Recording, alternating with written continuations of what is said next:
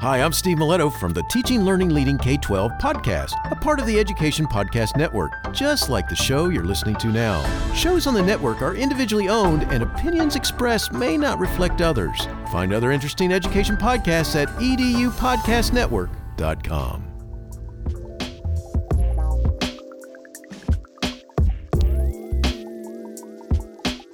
Hello, everybody, and welcome to another episode of My EdTech Life. Thank you so much for joining us today on this wonderful Tuesday. It may be Tuesday evening, it may be well into Wednesday. Depending where you are in the world, we really appreciate you making us part of your day or part of your week. Thank you so much for all the likes, shares, and follows, and for all the support, ladies and gents. This is amazing. Thank you from the bottom of my heart. As you know, we always strive to get better each episode. And of course, you know, our mission is to connect educators and creators one show at a time. And today I am so excited because we have an amazing guest. And this is a person that I have followed on TikTok who has some amazing content, has an amazing voice, is just a wonderful advocate for teachers and teaching, and also gives just some amazing advice. So I'm really excited to welcome Jen Manley to the show. Jen, how are you this evening? I'm doing so well. I'm really excited to be here. How are you? I am doing great. Thank you so much. And thank you again. Just it's amazing. Like we were talking pre-chat and I'm still kind of like, oh my gosh, it's Jen and she's on the show because, you know, all the work that you do on TikTok. And of course, we know, through Teach Better and you doing conferences and, you are everywhere and you do such great stuff and you deliver it so well. So I'm really excited to get to chat with you today so you can share with our audience, some of whom may not be yet familiar with your work. Maybe they're not on TikTok, but hopefully after today, they will definitely follow you on Twitter and all socials. And I'm so excited. So let's go ahead and get started. So Jen, for our audience members that are going to be listening or currently watching, if you can give just a brief introduction and your context and education, and then we're going to make sure we dive in. Yeah, of course. So my name is Jen Manley, and I was a 6-12, so middle school and then high school computer science teacher for 8 years. And I currently teach computer science at the college level. I work at an education nonprofit, and I help teachers be both effective and efficient so that they can impact their students while also having some work-life balance. Exactly. Wonderful, because that's exactly what we're going to be talking today about. Here what we're going to be talking about, balancing that effectiveness and that efficiency. So I'm really excited to learn a little bit more about that because, as you know, a lot has happened in the past couple of years, and the classroom has significantly changed. There's definitely either a lot more on teachers' plates. Things are coming up. We've got student behaviors. We've got teacher work life balance, and so on. So I'm definitely excited to just kind of pick your brain or just chat with you to hear your thoughts and your perspective, because this is something that you do as well. You do offer presentations and you do speaking on specifically on this topic. So before we get into that, as I welcome everybody to the show, we definitely want to know their origin story, because everybody that's invited to the show is sort of like a superhero to me that I want to learn from.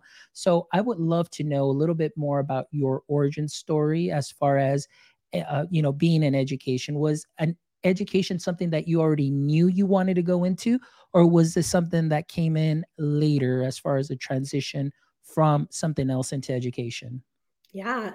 So what's so funny is that I did not always know that I wanted to be a teacher, but I always loved learning. And what ended up happening is when I first graduated college, I landed this amazing job. I worked for my international sorority and I traveled around college campuses for a full year.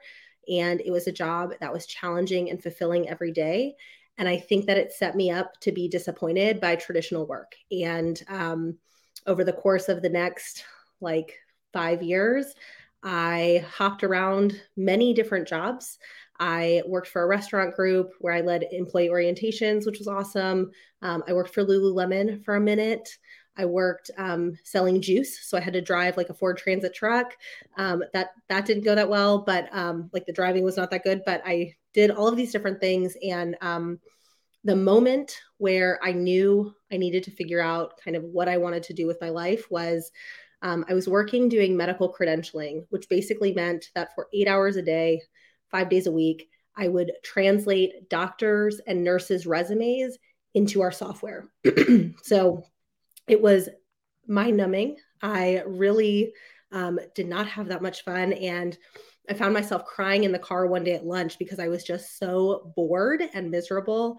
And I started working with a career coach. And what we realized is that the time of the week that I just loved and looked forward to was coaching girls on the run 2 days a week. And she was like, you could go back to school and become a teacher. And what was so funny is that when I told my parents about it, they were like, well, we've always thought you would be a great teacher. I was like, that's so funny because I didn't know that. And now I do. And so I went into substitute teaching, and then I got a job with a school district that allowed me to teach full time while taking community college classes to get certified, which was an amazing opportunity. And I've been a teacher ever since. And I feel like, it was my calling that I didn't, like, I see bits and pieces of it if I look back at the work I did before teaching.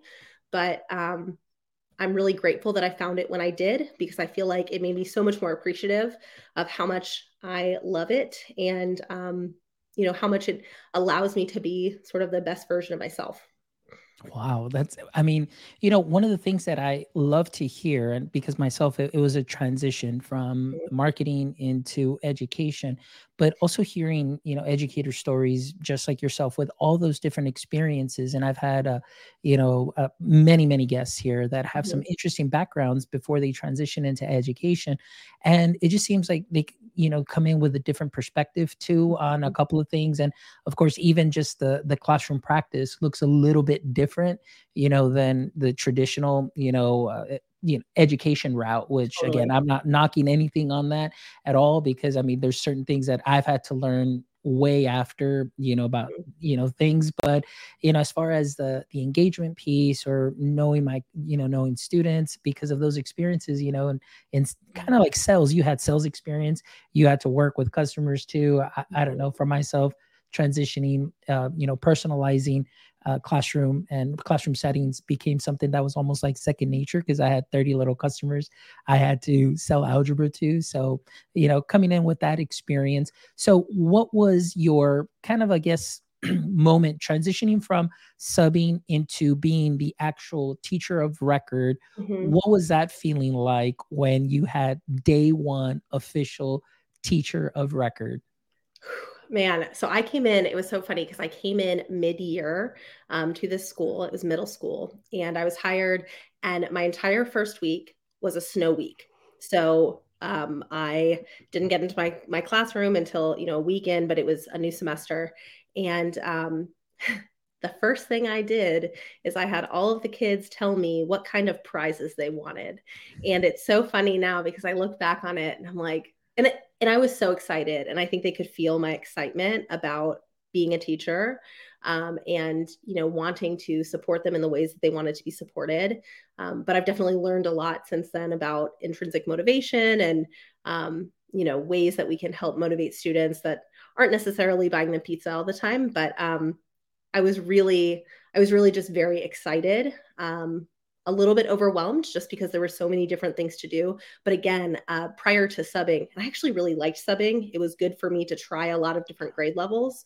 But prior to subbing, I was just so miserable in the work that I was doing that it was refreshing to go to work for a full day and leave feeling excited and energized and creative, which is not something that I had felt in the job that I was in directly prior. So that's good. Yeah, so that's good. That's exciting. Now, what grade was it that you initially started teaching? Yeah, so I taught, I came in teaching sixth, seventh, and eighth grade. So my first, my first job, it's a good story actually. My first job was teaching essentially wood shop. So it was tech ed, but it was mid-year. There was no training for me to go to be able to do, certain courses. So I was essentially teaching wood shop, and I'll never forget when I was going to interview for this job, they had the district tech ed supervisor there, and he looks at me and he goes, "What's more dangerous, a bandsaw or a belt sander?"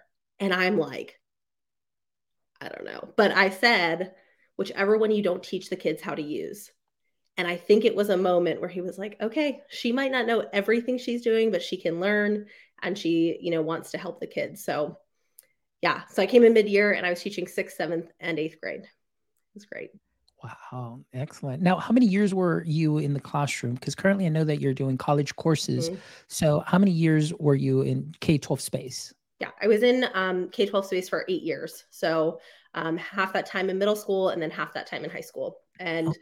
really, middle school, I taught tech ed that first semester. And then I was mostly computer science with a little bit of tech ed for the rest of that time. And then when I taught high school level, it was just computer science. Excellent. Hey, well, we've got Tim Cavey joining us here. Tim says, Hey, hi, Tim. that's a great interview answer. So Thank yeah, you. thank you so much for joining us here on the live, Tim. I really appreciate it. So Jen, now you've had this experience, in the classroom. Now you're working as an instructor also at the university. And on top of Mhm. that, you're doing your own edupreneur. You have your stuff going on as far as conferences. You help people, you coach. I, have been putting the website here within the chat so people can go ahead and connect with you and see what it is that you do. But also the work that you do on TikTok, which we'll get into it a little bit more, really, speaks to me and resonates with me, because as far as some of the topics that you do hit on are topics that are like, wow, they really, really resonate. So I want to talk a little bit about your experience now as far as going out and doing conferences and doing some speaking or coaching. What is it right now that you're currently seeing, as far as the challenges that teachers are facing right now? Mhm. I think that the number one challenge that teachers face right now is that they're being asked to do so much with so little. So they're being asked to serve many different stakeholders. They're being asked to deliver on paperwork and new initiatives, and also teach their classes, and also manage, post-pandemic student behaviors, which, I taught both pre and post pandemic, right? And the kids are different. It's a different beast, especially with things like cell phones. And so teachers are being asked to do all this, and they're being asked to do more and more, and they're not being given more time to do it. There's also fewer teachers, so there's more coverage that's needed. There's less support when it comes to like special education services. And schools are under resourced. So I think the biggest challenge that teachers face is just the fact that, and somebody I follow on TikTok, her name is Anita. She said the other day, she had a piece of content where she said, the job is impossible. And I think that sometimes teachers just need to hear that to be validated, that this feeling of overwhelm and this feeling of, wow, like I'm leaving work again today and I don't have everything done, or I don't feel prepared for tomorrow, or I am so drained and I have to go home and spend time with my family or my dog or whatever. Um, those are totally valid feelings, and they're a product of the system and not of your effectiveness as an educator. There you go. And that's great that you share that, as far as the effectiveness, because that's something, like I said, today that we're talking about, balancing that effectiveness, that efficiency, finding that work-life balance. And like you said, yes, you're absolutely right. Very few resources, and of course, adding more to the plates instead of removing, or maybe something just substituting, just saying, hey, look, instead of adding this, we're going to remove this. That didn't quite work, but let's try this.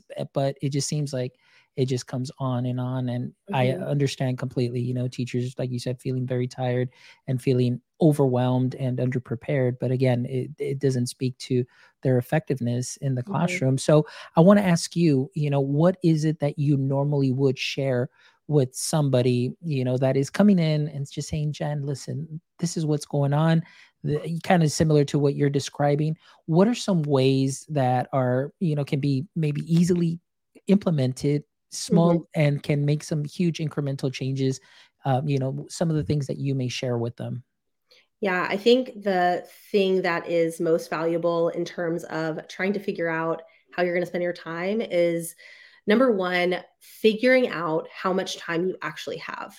So I talk about this a lot, but the teacher workday is not conducive to the type of work that teachers are asked to do, right? So no matter what grade you teach, the likelihood of you having more than 45 minutes, and most times, really like 15 or 30 minutes together to be able to do work, is pretty slim. You're looking at these short blocks of time, which teaching has a lot of creative work, and creative work needs flow, and flow takes time to get into. So understanding and having patience with yourself when it comes to like when you're getting work done. And if you need to, giving yourself permission to give yourself an hour block after school, or, hey, I'm going to work a 2-hour block on Sunday, and that is the only time I'm going to work all weekend, but I need to have that 2-hour block because I love getting into the creative flow of teaching, and I want to be able to have that experience, and to do the things with teaching that really make me feel excited and alive, and like I'm a great teacher. So permission to feel okay, that the job is just not set up for you to work effectively for the kind of work that you're doing. However, we can get very strategic about what we're doing and when we're doing it. So the second piece of advice that I would give any teacher is, it's really important to get clear on what work is most important or most valuable, and to do that work first. And this is something that people are bad at. People like to get their to-do list and check off the tasks because it gives us that little dopamine hit, and it's really exciting to check off boxes. But I think if you start going through and coming up with what are your highest priority tasks, what are the things that are the most valuable to your students' learning, the most valuable to your school's initiatives, whatever those may be, and doing those things first, it's a lot easier to leave knowing that you were never going to finish everything on your to-do list anyway, but you've left knowing that you've done the most important things.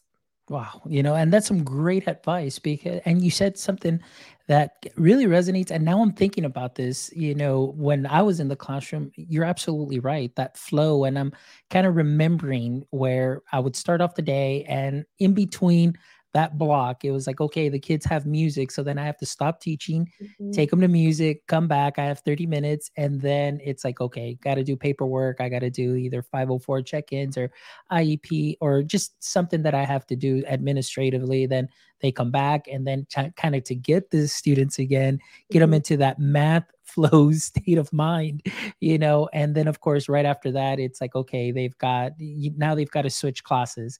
You get them in, and then now it's lunch. So they're with me for 20 minutes. They go to lunch. Then it's time for recess. They come back, and then I finish off the class. Then, I get my last class of the day that comes in, and 20 minutes in, they've got to go to PE, and now they go to PE. And of course, coming back from PE, it's hot here in Texas. It's humid. It's sweat. They're sweaty. They're coming in, and we have to finish off the day that way. And it just seems like you're right. Like once you kind of start getting that flow, even on the instruction standpoint, it's like, oh, boom, right away. It's like, okay, now you hit a hard stop. Then you have to come back and just do that. And, remembering that right now, I'm like, wow, like I never thought about it, but yeah, I mean, it's very difficult. And like you said, even right now, just for the just on the teacher side. So now I wanted to ask you, as far as understanding that, yes, teachers right now are overwhelmed, and, trying to find that balance. Now, how, or what are some ways that you, through your experience, that you would, or some things that you can share with them to still, be as effective in the classroom and bringing some great learning experiences with the students, to find that balance between, the behavior, those hard stops, and just to kind of maybe keep a flow? What are some of the things that you may share with them? Yeah, so I think the number one thing, and this is different for every classroom, but figuring out what systems and structures you can repeat as often as possible. So, for example, I taught computer science, I teach computer science, and we do a lot of group projects or even individual projects, but we do a lot of longer term projects. And students follow the same process for planning out, going through the project, refining their work, reflecting on their work. They use agile project management, which is an industry skill for computer science.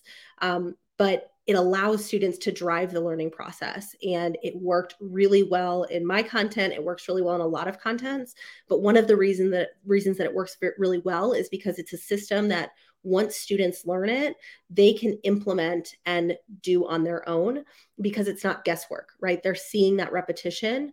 And so it lessens the cognitive overload to get into the learning. And so I remember, in my first and second year of teaching, feeling like I constantly needed to put out these like social media ready lessons, right? That were really exciting, and like classroom transformations. And those things are fun. And I'm not saying you can't do them, especially if you love doing them.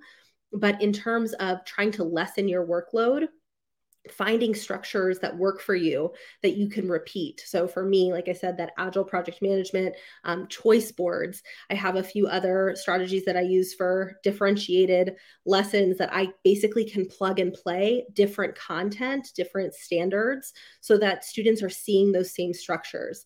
I taught middle and high school. And so for my students, right, they're being asked to go into 6 to 8 different classrooms a day or over the course of 2 days that all have different processes and procedures. So consistency in my classroom is good for me for planning, but it's also good for students because they're not constantly having to figure out what they're supposed to be doing, right? Which allows us to maximize class time, and also maximize planning time. So I think that would be my first piece of advice is, sit down, do an audit. What are you doing in your classroom that doesn't take a lot of time to plan, that's effective, that's working with your students, and how can you apply that in different ways with different pieces of content or different standards, so that you're not always reinventing the wheel and your students are still getting that high level learning experience.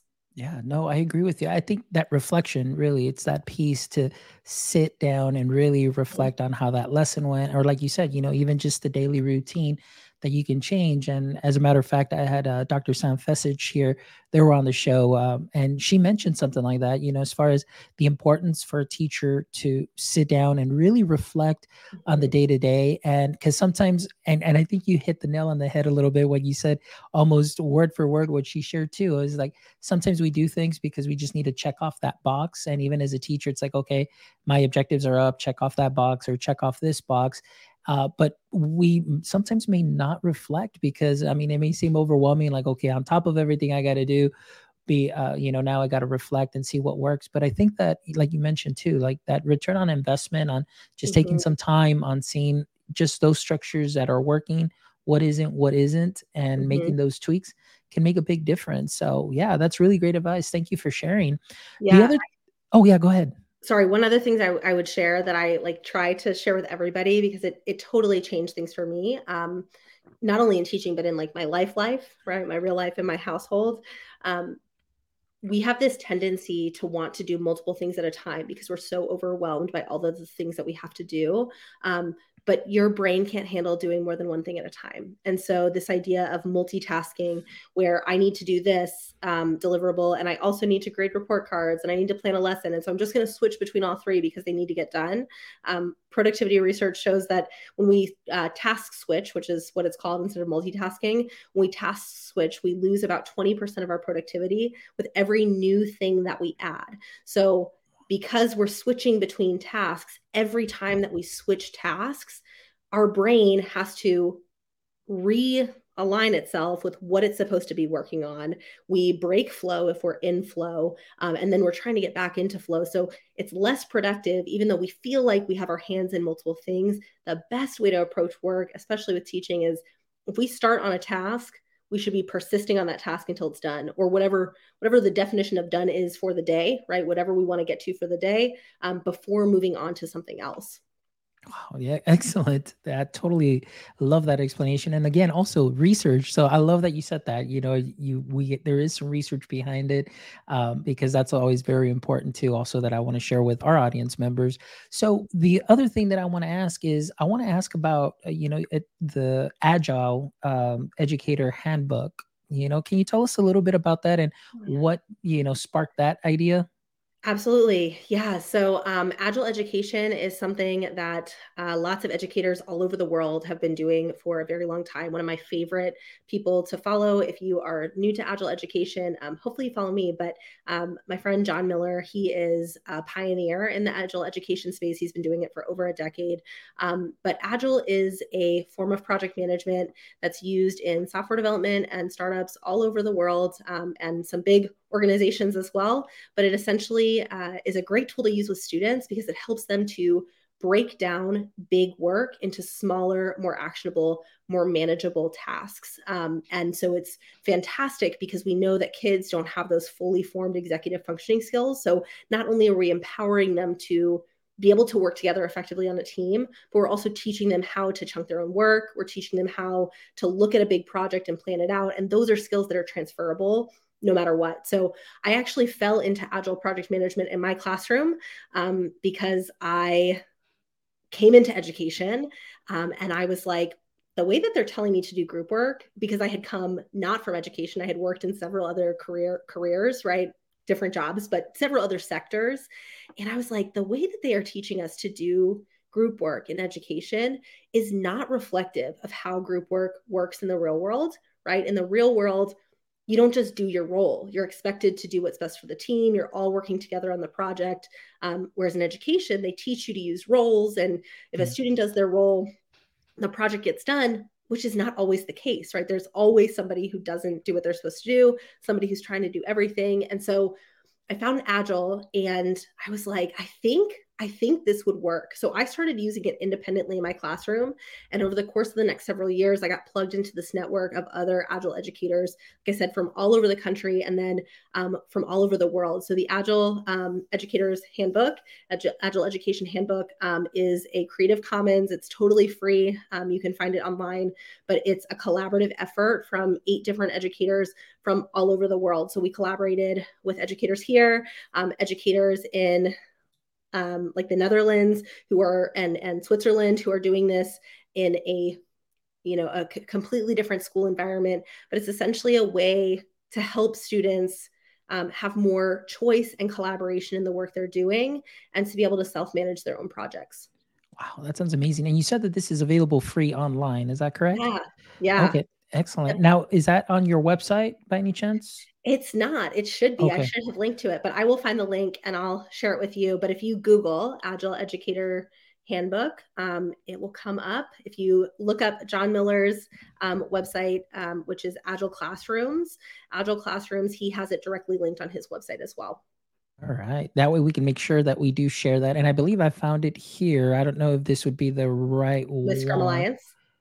Yes. Yep, that's us. All right, perfect. And I'll definitely make sure that I add that to the show notes too, as well. That way, any educators that are watching or listening or catching this on the replay can definitely grab that. And it's amazing that you said that because again, I love, and this is one of the reasons that I love doing this show because I get to learn something new. But you're absolutely right. When I did my last 4 years in my classroom, really it was just like, oh, man, this is overwhelming finding work-life balance, doing all these things. I would do the little post-it notes, exit tickets, this and that. But at the end of the day, it's like, okay, like we said, things would break the flow. So I said, all right, this is too much. So then I just started doing everything really project based and having a rubric at the end that my students had to meet. Here's the rubric for the lesson. Monday, Tuesday, I work on it on introducing the lesson. We do the engagement piece. But then at the end, they would work in groups and they would either present their final project, whether it was through a Google slide presentation, they would do, a presentation up at, in the front, they would do something either using some kind of graphic, just a different learning artifact, because I also wanted to give that voice and choice similar to a choice board at the time for how they wanted to submit their projects. And that was something that really helped me at the end not worry so much about having to grade everything continually and having that paperwork continually on the daily basis and trying to grade everything, because sometimes as a brand new teacher, they come in and man, they just want to sit and they want to grade everything and they want to give feedback for everything and so on. So for myself, those last 4 years, I said, this is overwhelming, so that really helped a lot. But the fact that also we had those digital learning artifacts that were saved in a portfolio and that I had proof and evidence of learning,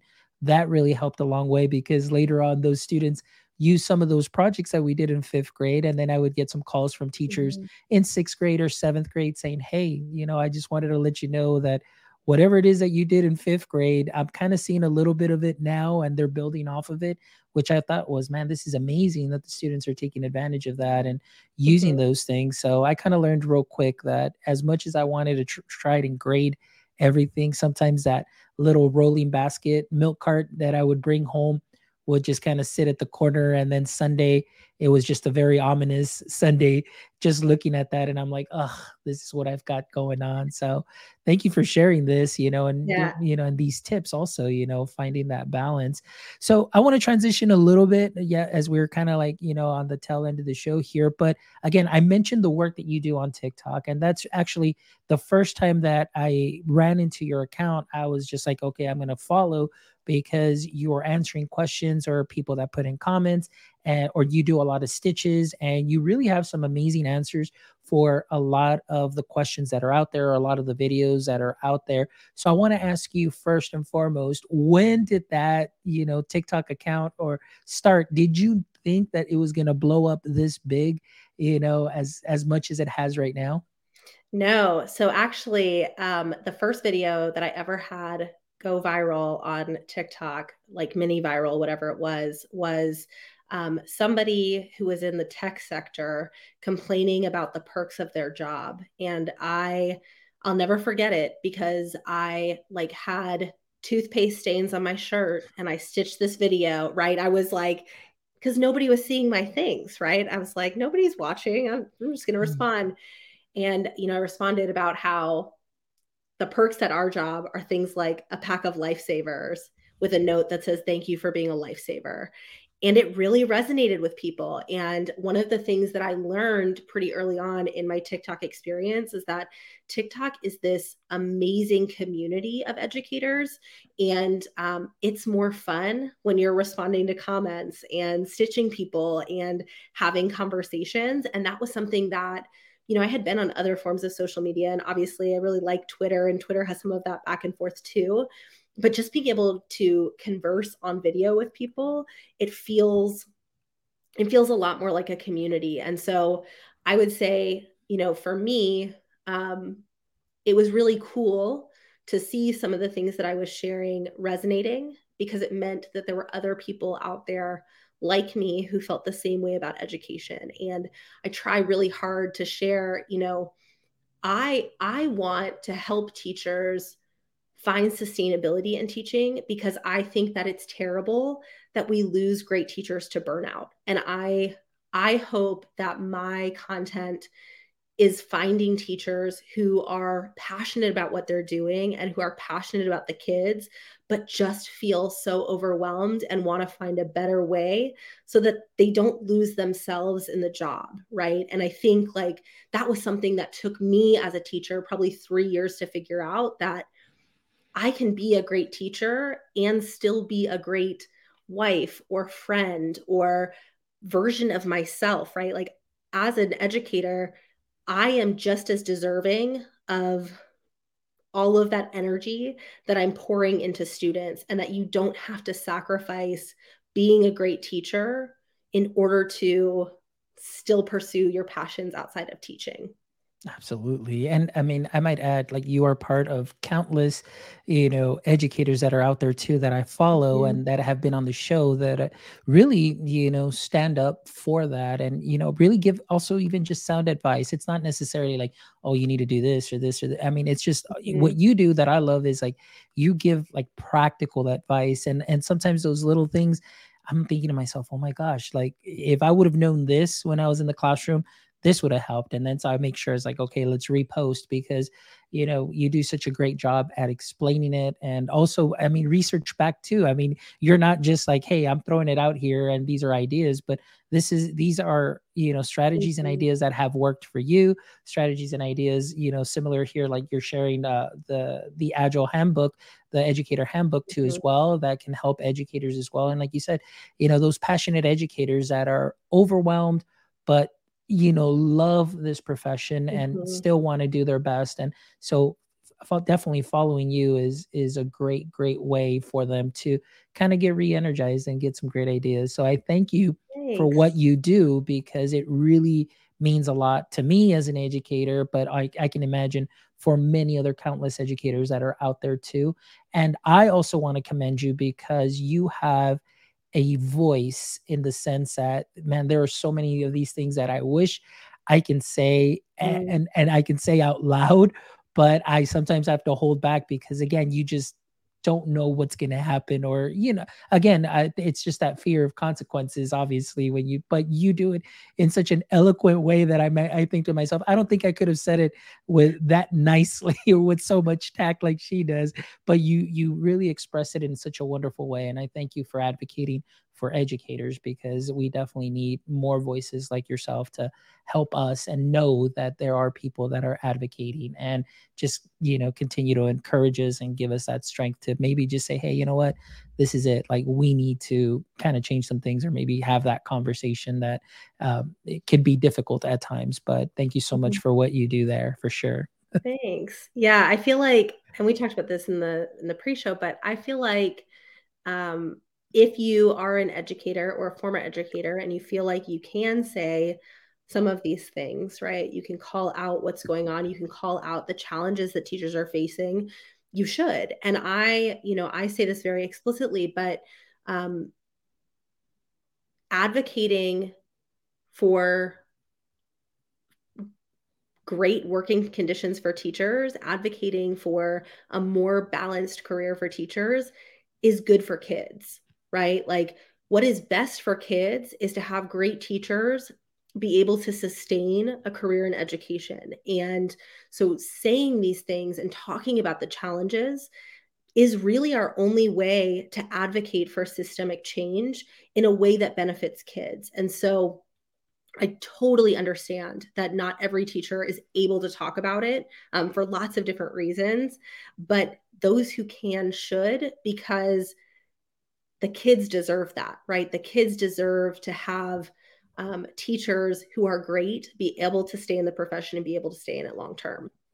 Excellent. Wonderful. Well, thank you so much, Jen. It's been an honor and a pleasure to have you here on the show and just share really your enthusiasm, your passion for this profession, and the work that you're doing, not only, through TikTok, but the work that you're doing in the education space, as a, college instructor, university instructor, but also that you're out there, sharing your passion, what's worked for you, and bringing it out to teachers, through conferences and so on. So I want to ask you right now, giving you a chance to maybe plug any events that may be coming up, or, what would be the best way for somebody that may be listening to the show and say, hey, you know what, I want to get in contact with Jen, maybe either do one-on-one coaching, or, maybe for a conference. So what would be the best way that our audience members can get in contact with you?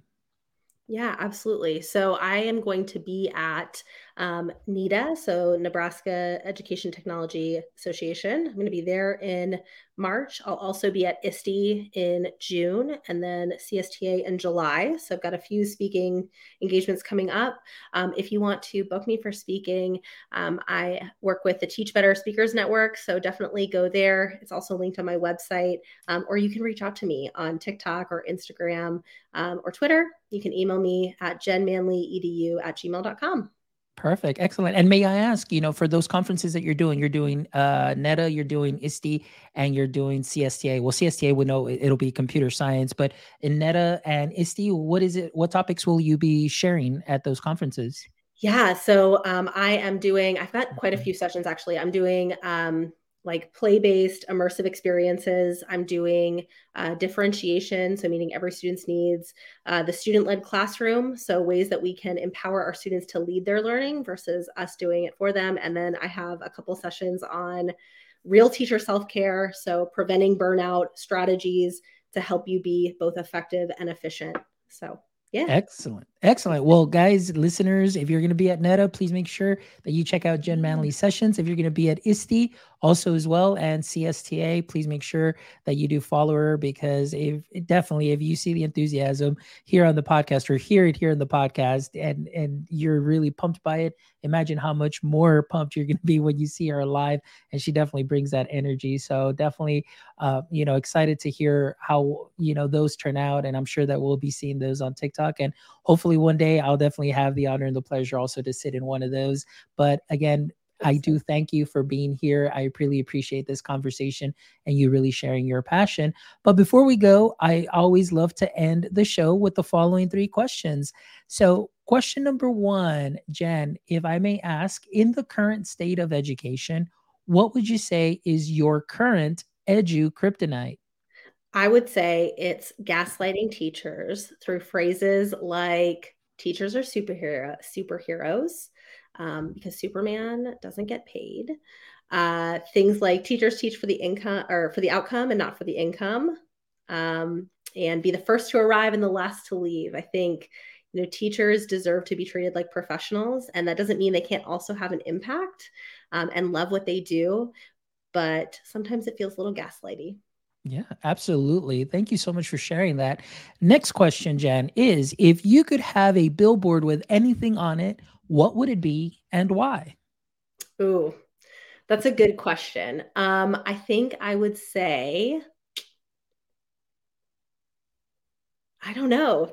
I had an idea earlier, and then because I listen and I knew this was coming. Okay, if I could have a billboard. Okay, well, I'm going to give you the best piece of advice that my mom ever gave me, which is you can't win if you don't apply. So if you want something, you should always go for it, because if you don't, the answer is no. There you go. Great. Perfect and practical. You can't win if you don't apply. Yeah. Excellent. That makes a really great billboard. And for a lot of our audience members and listeners, I'm pretty sure that billboard too will definitely resonate if you're driving by and saying, yeah, there you go. So make sure that you do apply.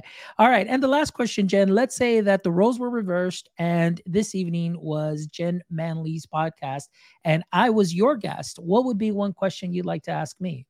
I think I'm going to ask you, what is one trend in education that you either were not sad to see go or won't be sad to see go?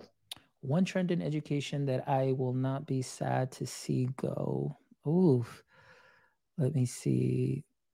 Oh, that's a good one. Let me see. What would be one trend? I don't know. Let me see. You kind of caught me there. I'm like, oh my gosh, there's so much stuff. I need a podcast. Yeah, there's so much stuff that is out there. I don't know. I think for myself, it's just really, you got me there. Yeah, I just kind of went blank. You got me there. I don't know.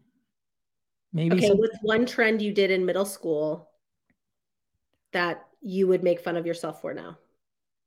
Oh, I'll go back to 6th grade. Yeah, because here, yeah, it's 6th grade. Okay, so one trend that I would definitely go back to is at that time, and I'm really aging myself here, but maybe somebody out there will definitely understand, but I would wear my little overalls backwards because I was so much into crisscross. So I would wear those backwards to school. And yeah, now looking back at that, I'd be like, oh my gosh, I can't believe that you would do that. Jeez. So yeah, that would be my trend. So that one was really easy. But I was thinking about as far as education trends. I mean, you got me there. I'm thinking to myself, I was like, what is it that I wouldn't mind seeing go? Oh, okay. Here's one. And I guess I don't hear it too much, which is good because it's to me, it's like, okay, the less I hear it. But the one thing that really got me was the term learning loss. Oh my gosh. So that was just like, stop it with that already. I was like, learning loss, we maybe because you lost the traditional sense of being in the classroom. Right. But I mean, we've got students that are in 3rd grade, 4th grade now, 5th grade that are running Zoom sessions better than some of the directors that I work with. So, I mean, I don't see that as learning loss, but I mean, hey, That's what it is, the term learning loss. I'm glad that I don't hear it as much anymore. Cool. Yeah. All right. Well, Jen, thank you so much. I really appreciate that question. And you really stumped me. I will say that this is the first time that I was really like taken back, but I'm glad that I kind of recovered there. So I guess I gave you two trends. There you go. I got both. For one. There you go. Yeah. But again, thank you so much. I really appreciate you. And ladies and gentlemen, those of you that joined us in the chat, those of you that are going to be catching the replay or rewatching the episode later, thank you as always for making my EdTech life what it is today. As I mentioned earlier in the show, our mission is to always connect educators and creators one show at a time. So please make sure that you visit our website at myedtech.life, myedtech.life, where you can check out this episode and the other 177 other episodes with amazing educators that you can take from and learn from and sprinkle it on to what you are already doing great. Also, if you'd love to support our show, you can go ahead and visit our website where we do have a merch store where you can go ahead and purchase some conference gear. As we know, conference season is here. You've got a lot of winter conferences and even in the summer. So we've got some great merch that you can, purchase, represent our show. And also just know that all of that goes back into our show. Pretty much it's just paying for the domain and doing all those good things. But as always, just thank you for all the likes, shares, and follows. I really appreciate it. And as always, my friends, until next time, don't forget, stay techie.